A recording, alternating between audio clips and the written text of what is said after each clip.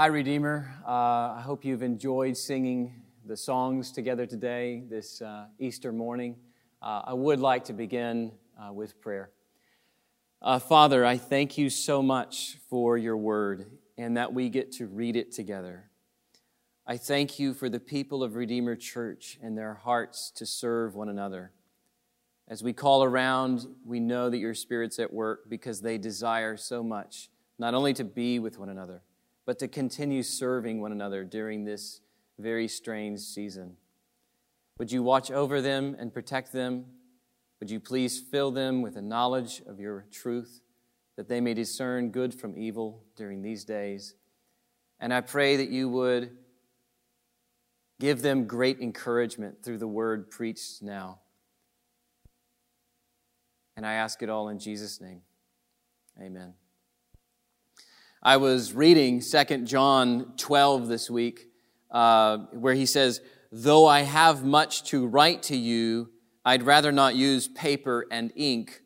Instead, I hope to come to you and talk face to face so that our joy may be complete." And I have to say, throughout this pandemic, I have felt what John must have felt there when he wrote it. I'm sending you messages by video and email, but I long to see you face to face so that our joy might be complete. Happy Easter. Happy Resurrection Sunday. Christ is risen. He is risen indeed. Often when we speak of the resurrection, we rightly emphasize the fact of Jesus' resurrection. We defend its historicity. We have the records of reliable eyewitness testimony. We also might clarify what Jesus' resurrection is. It's new bodily life after a period of being dead. It's no mere resuscitation. Jesus rose with a transformed physical body, a body no longer subject to death and decay. He rose never to die again. He possesses what Hebrews 7 calls the power of an indestructible life. The power of an indestructible life. No president, no religious leader, no sports hero, no significant other, no mentor, no helper for you. Nobody can make such a claim. The grave terminates the life of all such people that we may depend on or look to for inspiration. Only one man entered death and then rose triumphant, Jesus Christ. He possesses the ultimate trump card, okay? The power of an indestructible life. And those are the facts that we might explain to people. But what do those facts mean? What does that truth mean? What significance does it have for you and for the world? Well, Hebrews 7 helps answer that question in part. It does so by explaining what Jesus' resurrection means in terms of priesthood.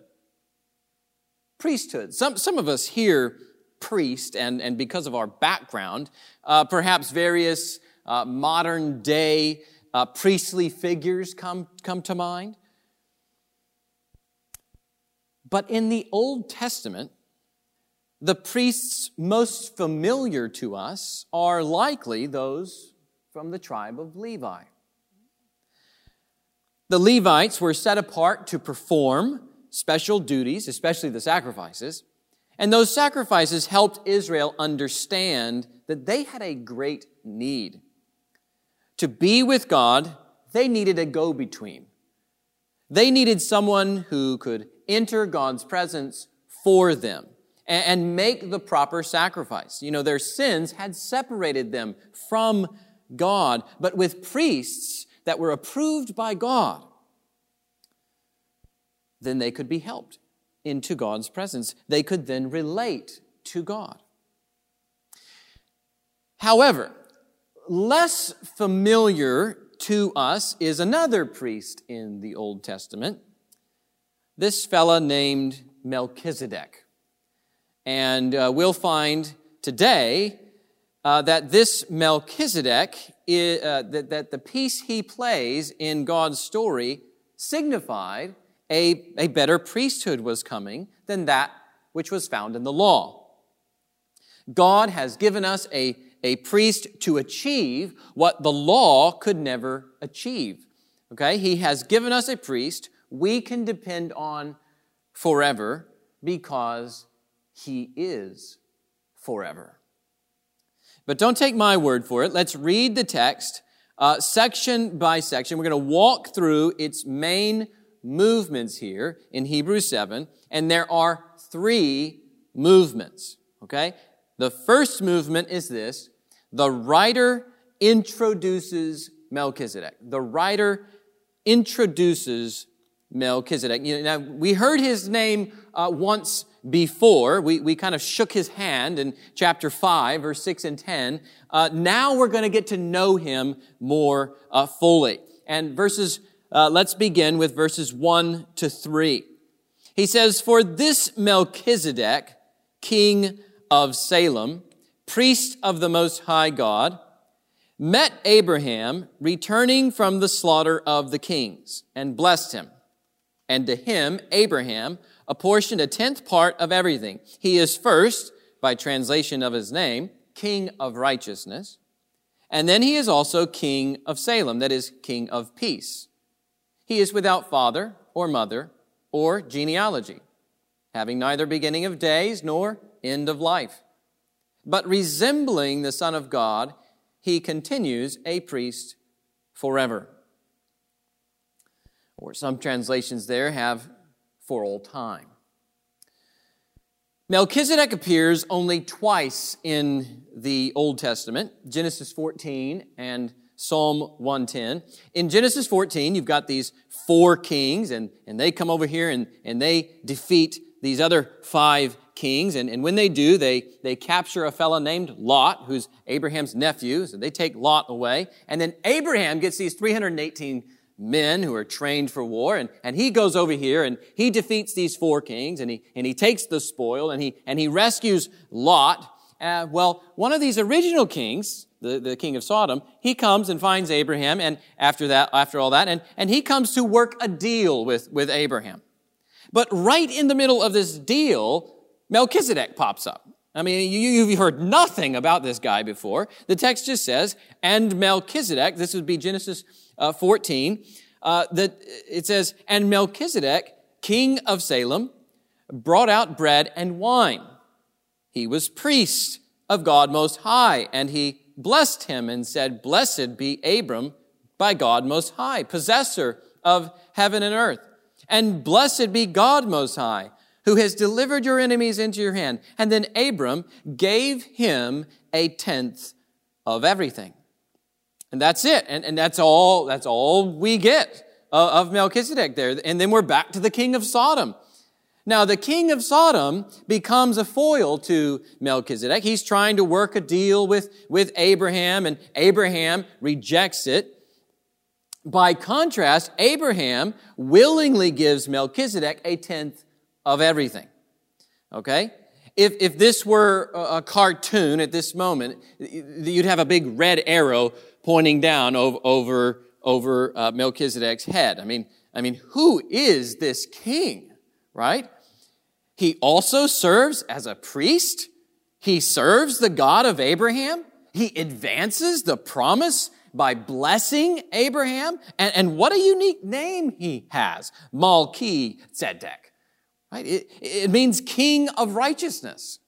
And then you've got this Salem here, shalom, it means peace, wholeness, right? Everything rightly ordered beneath the Lord. He rules the city of peace.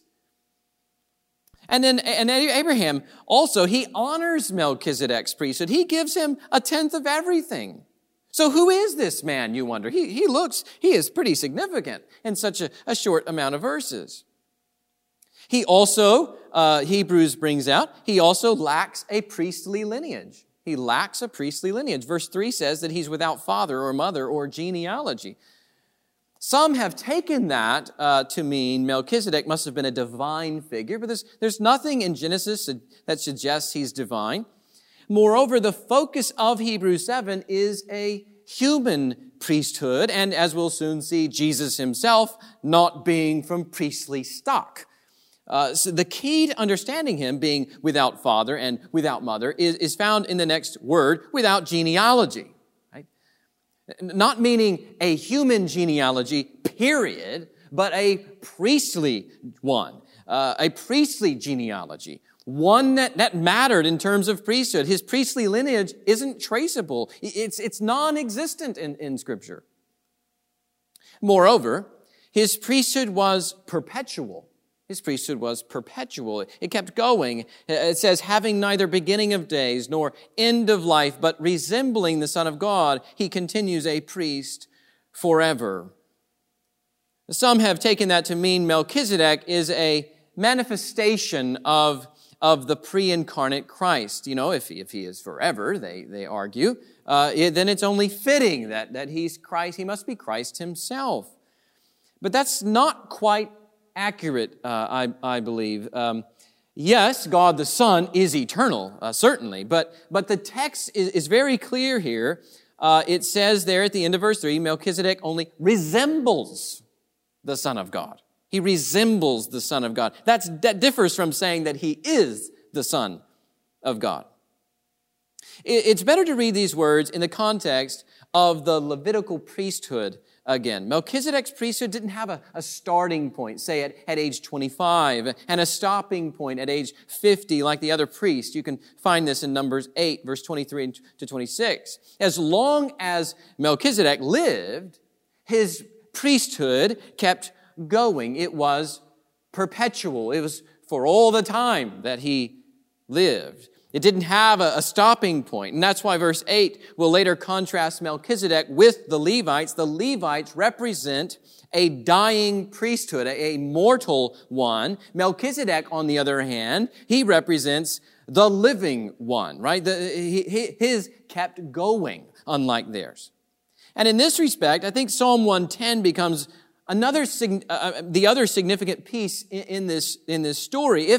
If Melchizedek's priesthood was of the sort that kind of ended, then how could Psalm 110 speak of somebody else eventually rising after the order of Melchizedek and taking it on forever, in a sense, in an abiding sense? When the writer reads Genesis 14 in light of Psalm 110, he can't help but see the ongoing nature of Melchizedek's priesthood. As long as he lived, it went on and on and on. And this anticipated another whose priesthood would go on and on and on, but in a far greater way. I am getting ahead of myself, though. So for now, let's make one further note in verse 3. Melchizedek foreshadows the Savior. Melchizedek foreshadows the Savior. Look again at the end of verse 3. But resembling the Son of God. A better translation is this: having been made similar to the Son of God. Having been made similar to the Son of God. You hear that? Having been made. Somebody is working here. Somebody outside Melchizedek is working here. Somebody brought Melchizedek into being and then deliberately made him similar to the Son of God. And that someone, of course, is God. Right? God raised up Melchizedek. God made him a priest king. God did it before the law was ever given. He gave him the name and the role. He did everything here to paint a picture of the coming Savior, Jesus Christ. Okay? So this plan of God was already in place that he would one day send his Son. And so he's crafting everything back here to point forward to that day when he brings his Son in reality. Okay? And that has huge implications for the way you read Genesis, right? Everything God orchestrates in his grand story of saving us has Jesus as the end goal, including this mysterious man named Melchizedek. Now, before he completes that connection to Jesus, he must tell us more about Melchizedek's own greatness. Melchizedek's own grace. And that's the second movement that we come to here. Melchizedek is greater than Levi's house and even greater than Abraham. Okay? Look at verse 4. See how great this man was, to whom Abraham, the patriarch, gave a tenth of the spoils. And those descendants of Levi who receive the priestly office have a commandment in the law to take tithes from the people, that is, from their brothers, though these also are descended from Abraham. But this man, who does not have his descent from them, received tithes from Abraham and blessed him who had the promises. It's beyond dispute that the inferior is blessed by the superior. That's the first reason why Melchizedek is superior to Levi. Abraham, the father of Levi, paid tithes to Melchizedek. Now, under the law, the Levites received tithes from the people, right? They didn't get the land inheritance, so they had to receive tithes to be sustained from the people. But even they were but one tribe among other sons of Abraham. And of all the people who are truly great in the Old Testament, I mean, Father Abraham, he tops them all in terms of Judaism, right? He had the promises, and yet, Melchizedek received tithes from Abraham. Okay, he'll go on to say in verse 10, if you drop your eyes down, one might even say that Levi himself, who receives tithes, paid tithes through Abraham, for he was still in the loins of his ancestor when Melchizedek met him. If he's Abraham's superior, then he's especially Levi's superior, who is in Abraham's loins, okay? That's his reasoning here. Now, see if this diagram, up on the screen, see if this diagram helps you kind of sort it out. So you see there that you have the Levites and Aaron's house within the Levites, and then they receive tithes from other tribes. All of them belong to Abraham. And Abraham then paid tithes to Melchizedek, who wasn't numbered among Levi's descendants. Okay? Receiving the tithes from Abraham reveals that Melchizedek was superior in blessing Abraham. Okay, his second reason for Melchizedek's greatness over Levi is found in verse 8. In the one case, tithes are received by mortal men, but in the other case, by one of whom it is testified that he lives. Okay? That reiterates what we covered in verse 3. Melchizedek's priesthood is one that continues. Okay? It's perpetual, ongoing. Unlike Levi's priesthood, which is a dying one, Melchizedek's priesthood lives. In other words, it carries on. In that sense, it's ongoing in this that's what the living terminology means here. So he's superior to Levi in that he receives tithes from Abraham, Levi's father. He's also superior in that his priesthood is perpetual. Okay, it's of an ongoing nature. Now, having established Melchizedek's own greatness, we're now prepared further for the connection to Jesus' priesthood. Okay? Remember, Hebrews does not reveal Jesus' glory by putting down persons, putting down Old Testament persons and shadows. Hebrews actually develops how great they truly were, okay? And he wants you to sense the greatness of how this king was also a priest and how great he was compared to Abraham, and he wants you to sense the greatness of how peculiar it was to be a priest and yet have no priestly lineage, and how great it was to have this long priesthood that endured all his life. That's all really there, and it's all really great. You should be able to read your Bible and say, wow, this Melchizedek is something else. But it's all there to then say, you see how much your Bible makes of Melchizedek? You see how great this man was? Oh, and right you are. He was very great. But you know, even Melchizedek pointed to someone greater. And Melchizedek's glory doesn't hold a candle to Jesus' glory. That's the type of arguments that Hebrews makes. It's done it with angels. It's done it with Adam. It's done it with Moses. It did it with Joshua. And now he's on to Aaron and now Melchizedek, right? They're all there. They're great in their own respects, but none of them hold a candle to Jesus' glory. So this brings us to movement 3. Jesus' priesthood is greatest of all. Jesus' priesthood is greatest of all. Let's read verses 11 to 19. Now, if perfection had been attainable through the Levitical priesthood, for under it the people received the law, what further need would there have been for another priest to arise after the order of Melchizedek, rather than one named after the order of Aaron? Aaron was from the Levites, remember? Verse 12, for when there is a change in the priesthood, there is necessarily a change in the law as well. For the one of whom these things are spoken belonged to another tribe, from which no one has ever served at the altar. For it is evident that our Lord was descended from Judah, and in connection with that tribe, Moses said nothing about priests.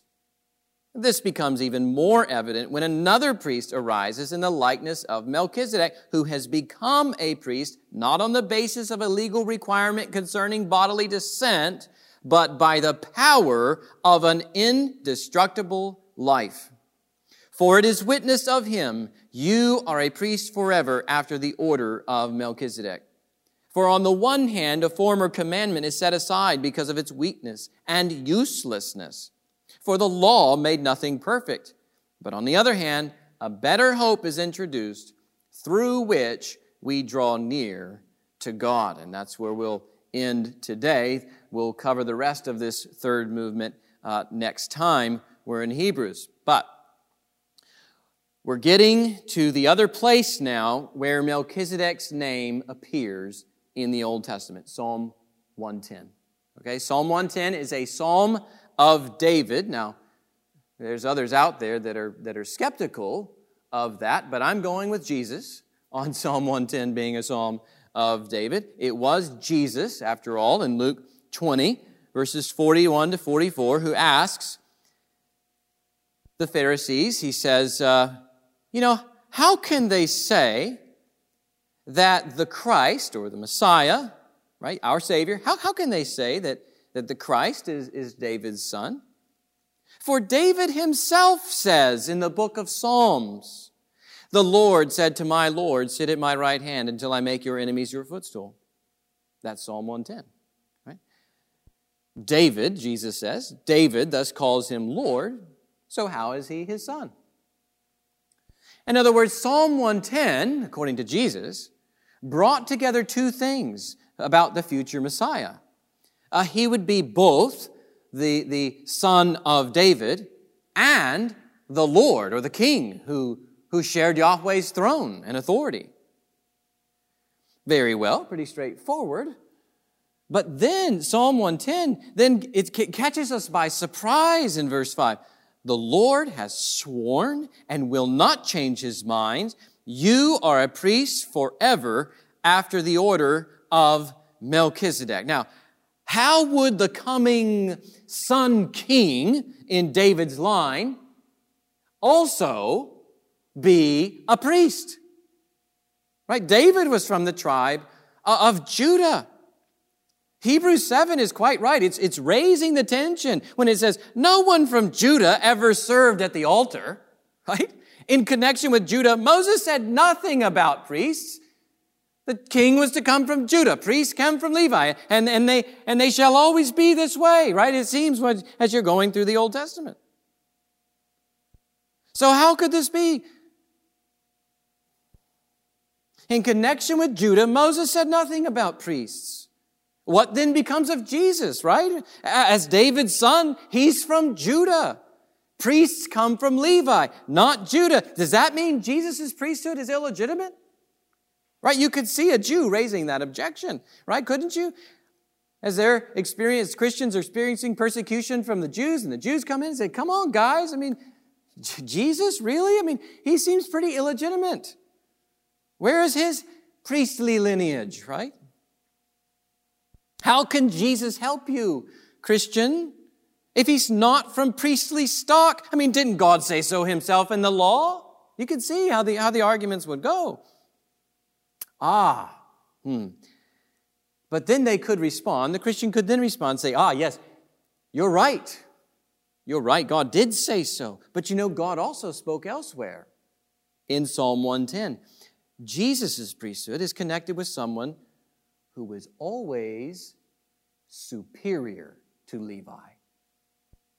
Haven't you read your Bibles about Melchizedek, right? This is the kind of discussion they'd be having. Psalm 110 anticipated Jesus' greater priesthood all along, and that becomes the turning point for the writer of Hebrews. He reads the law, right? Earlier he read Genesis 14 in light of Psalm 110. Now he's reading the law in light of Psalm 110, and he's putting the storyline together, and he says, if perfection was attainable through this priesthood back here under the law, why does Psalm 110 promise another priest after the order of Melchizedek? Conclusion, perfection was never possible under the law.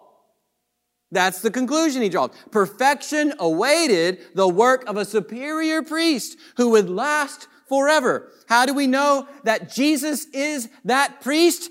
Resurrection, the power of an indestructible life, which he develops in the verses that follow. Okay? But if we go back a little, when it says perfection, think in terms of everything necessary to make you whole in God's presence. Everything that you need to become whole in the presence of God. That's what the idea of perfection here is talking about. And it's saying the law could never do that for you. That's what verse 19 says very plainly. The law only exposes people for what they really are. They are guilty. They are rebels. They are sinners. They are law breakers. And that includes all of us. You see, this highlights our great need for a Savior. The law only exposes us for what we really are, rebels against God. Every year, right, in Israel, every year the priests kept offering the sacrifices for sins, the people's sins and their own sins. But never did those sacrifices actually take away sins. Hebrews 9:9 says the law couldn't perfect the conscience of the worshiper. The law only kept declaring us guilty. Chapter 10, verse 1 adds that the law could never make perfect those who draw near to God. There's always this reminder of sin under the law, and sin separates us from God. Well, what Hebrews is pointing out is that Jesus comes to change all that. Jesus comes to keep the law fully for you and for me. Everywhere that we disobeyed God's law, everywhere where we broke the law, Jesus obeyed the law for us. Jesus comes to offer the better sacrifice, right? He never breaks the law. That makes him the unblemished one. But he offers the better sacrifice. He lays his own life down in our place. His blood actually atones for our sin. Through his death, God judges our sins in Jesus, and he takes our sins away in Jesus. His work actually perfects our consciences such that we need not fear to enter God's presence now. We can come into God's presence with confidence as true worshipers. When the law declares us guilty, Jesus' blood declares us forgiven. Perfection couldn't come by Aaron's priesthood. It had to come by another way. And that way, he's saying, has come in Jesus. He opened the way to God. He introduces the better hope through which we can now draw near to God. Like Melchizedek, Jesus didn't become a priest on the basis of a legal requirement concerning bodily descent. But far greater than Melchizedek. What does verse 16 say? Jesus became a priest by the power of an indestructible life. He became a priest by the power of an indestructible life. He did not become a priest by bodily descent. He became a priest by the power of an indestructible life. When God raised Jesus from the dead, it was as if God swearing his oath, "You are my priest forever," after the order of Melchizedek. Not by lineage, but by oath and resurrection is Jesus announced as the priest, the true and better priest after the order of Melchizedek. God raised Jesus from the dead, proving that Jesus was the righteous one after all, and that he was blameless. He did not die for his own sins. He died for the sins that we had committed. By virtue of Jesus' resurrection, Jesus is forever.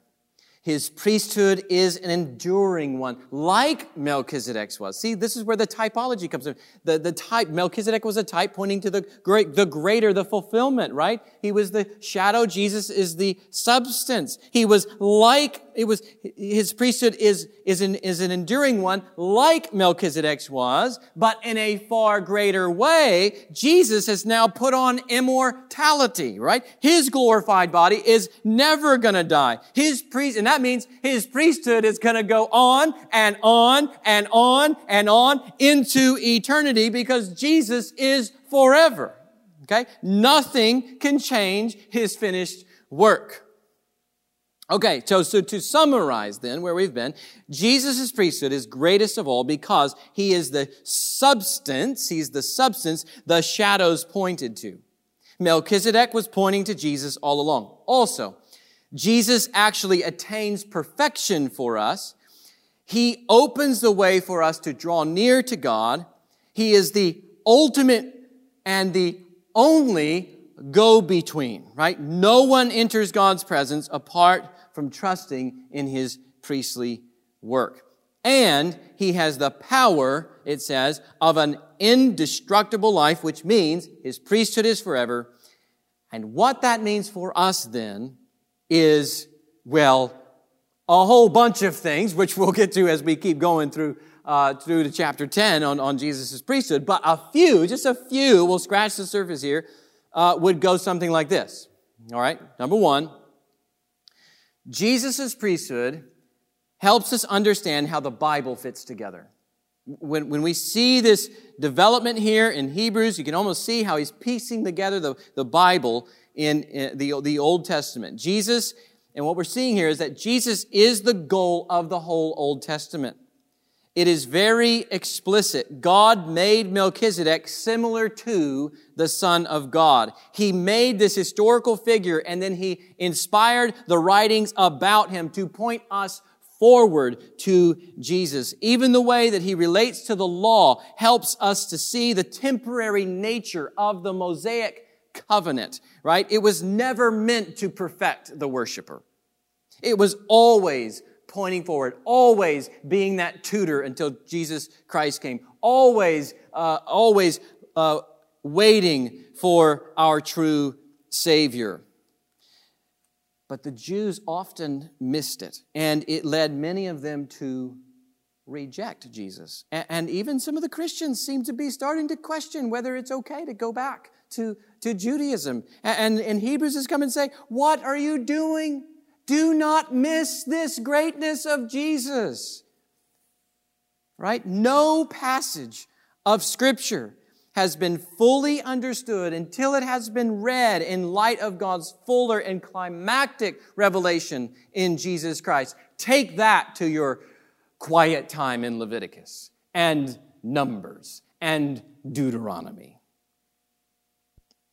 Ask, how does this word relate to Jesus, His person, His cross? What is it teaching me about His resurrection life? How does His reign fit into this passage or His return? Only then will we see and know God truly as He's revealed Himself in all of Scripture and in Jesus. And that leads us to something else that's implied in verse 12. Jesus' priesthood means there's a change in the law. Jesus' priesthood means there's a change in the law. The Levitical priesthood and the law of Moses go together. If there's a change in the priesthood, which there was in Jesus, it just said so, there's necessarily a change in the law as well. The law still functions in our lives. As we read it, it functions as prophecy and as wisdom. Right?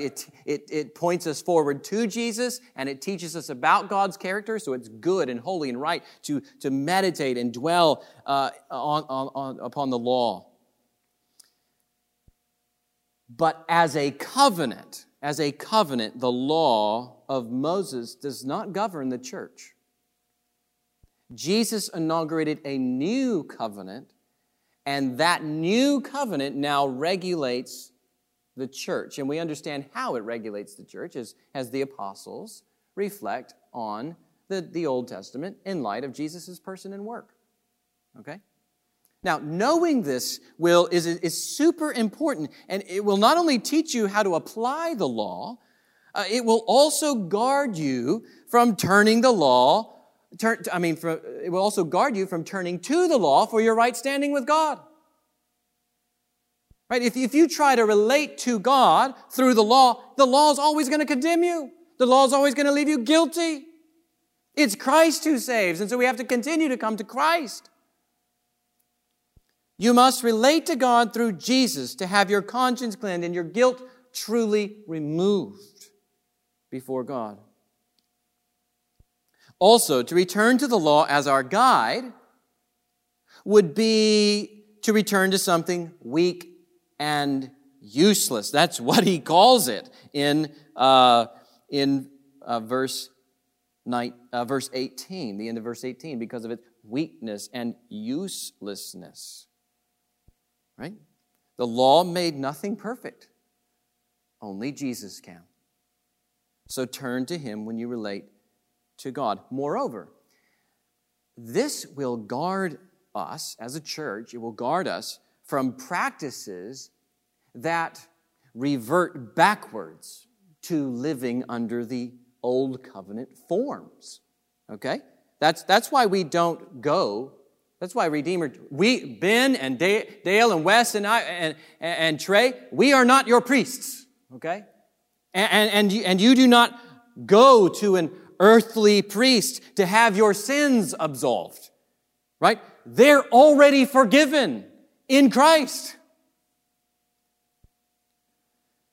We don't pour out blood at an altar or bring some bread and wine to some altar, because the perfect and true sacrifice has happened in the Lord Jesus. Jesus' blood sufficiently cleansed our sins and satisfied God's wrath.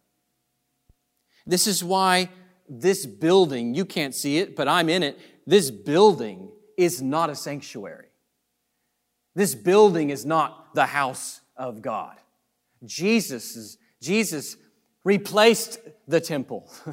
Jesus is the true house of God, and we are now Jesus the temple, the true temple, and God dwells in us. Brothers and sisters, you as a people are the household of God.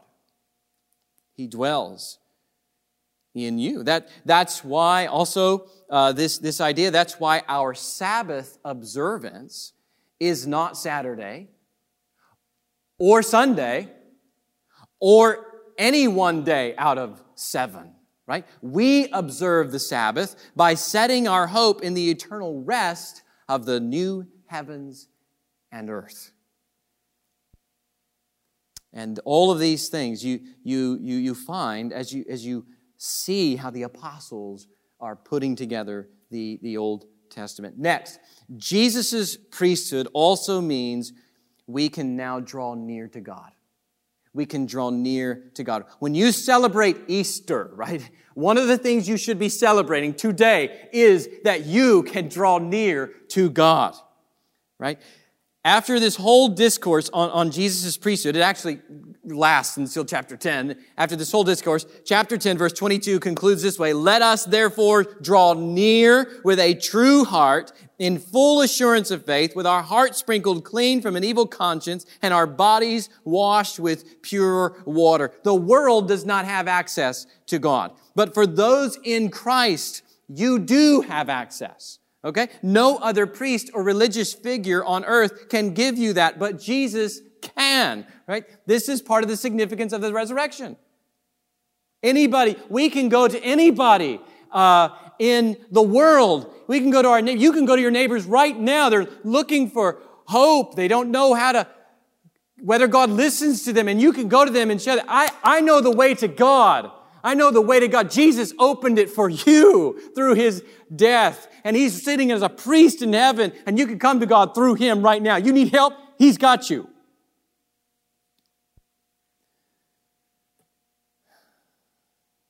In Christ, you have a new relationship to God. So draw near to Him.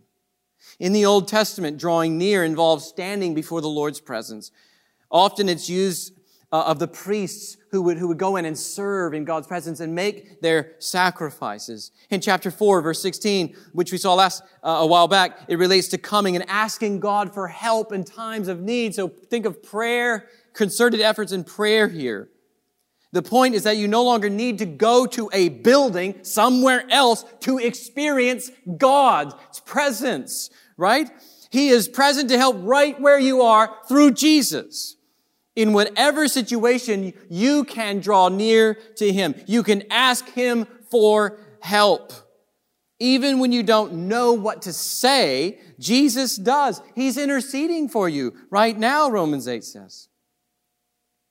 When you're at work, when you're making copies, when you're typing on the computer or flying a helicopter or designing a web page, or when you're caring for sick children or changing dirty diapers, or when you're finishing up homework or entering class for a test, right? Or when you're designing buildings or water treatment plants or fighting fires, no matter where the Lord has you serving right now, you can draw near to serve God in every one of those circumstances. And this becomes your spiritual worship. Why? Because Jesus is your high priest. He opened the way. Everything you now do is before His presence and done with His help. Think about that when the alarm goes off at 6:30 and you're going, "Oh, I got to go to work again." Yeah, in God's presence, thanks to Jesus. Jesus' priesthood also means that you have a forever helper when all other helpers don't last. The Lord gives us many good helpers in life. Many, many. Perhaps you've been helped by a special mentor at one point, and they really impacted your life in important ways, but then they moved away or they suddenly died. Perhaps you found great help and comfort in a spouse, but then cancer takes them away. She was your helper, and you treasured her for those years. Or perhaps your spouse was once a help to you, but now they're no longer walking with Jesus. They've disappointed you. Perhaps they've hurt you.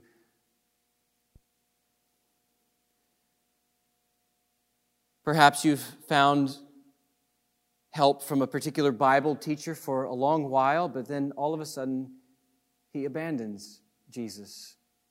He turns away. He walks away from Christianity. We've all turned to somebody for help. Maybe it was a parent, one of our parents. We've all turned to somebody for help. But the truth is that any one of their help can't last forever. It's a gift when they were there, but then all of a sudden they will be gone. There's only one helper who lasts forever, Jesus Christ. When all other helpers are gone, He will still be there for you. So make sure you're trusting in Him ultimately. Jesus' priesthood is forever, and that means He alone is your forever help. He has the power of an indestructible life. And speaking of that indestructible life, Jesus' priesthood also means that we have an indestructible hope. As Christians, we have an indestructible hope because we have an indestructible priest. A priest who's also a king, right? Remember Melchizedek's role? He was king of Salem, king of peace. Well, Jesus is king of the new Yeru Shalem. Shalem. He rules the true city of peace. And that city will one day cover the earth. If Jesus has the power of an indestructible life, no one can keep Him from bringing that city on earth as it already is in heaven. So keep your eyes on Him, beloved. There's so much uncertainty in our culture right now and in these circumstances. There's so much going on in society that's being wrecked by wars and rumors of wars. There's even division among Christians over important issues and how best to execute this or that and how best to care and bring forth justice. Wherever such turmoil and division prospers, you can guarantee that the people in those circles are spending more time at each other's throats than they are at the throne of the great high priest, who is also the King of peace. But even this turmoil that we see in the world, even this confusion, will not thwart Jesus' purpose. He has the power of an indestructible life. When it's all said and done, He will rule forever. Jesus will make us whole, and Jesus will rightly order everything in creation beneath the Lord's rule. He is the true King of peace, sworn into His office as priest king after the order of Melchizedek, and all because He has the power of an indestructible life. So set your confidence in Him, beloved. Happy Easter. Jesus is risen.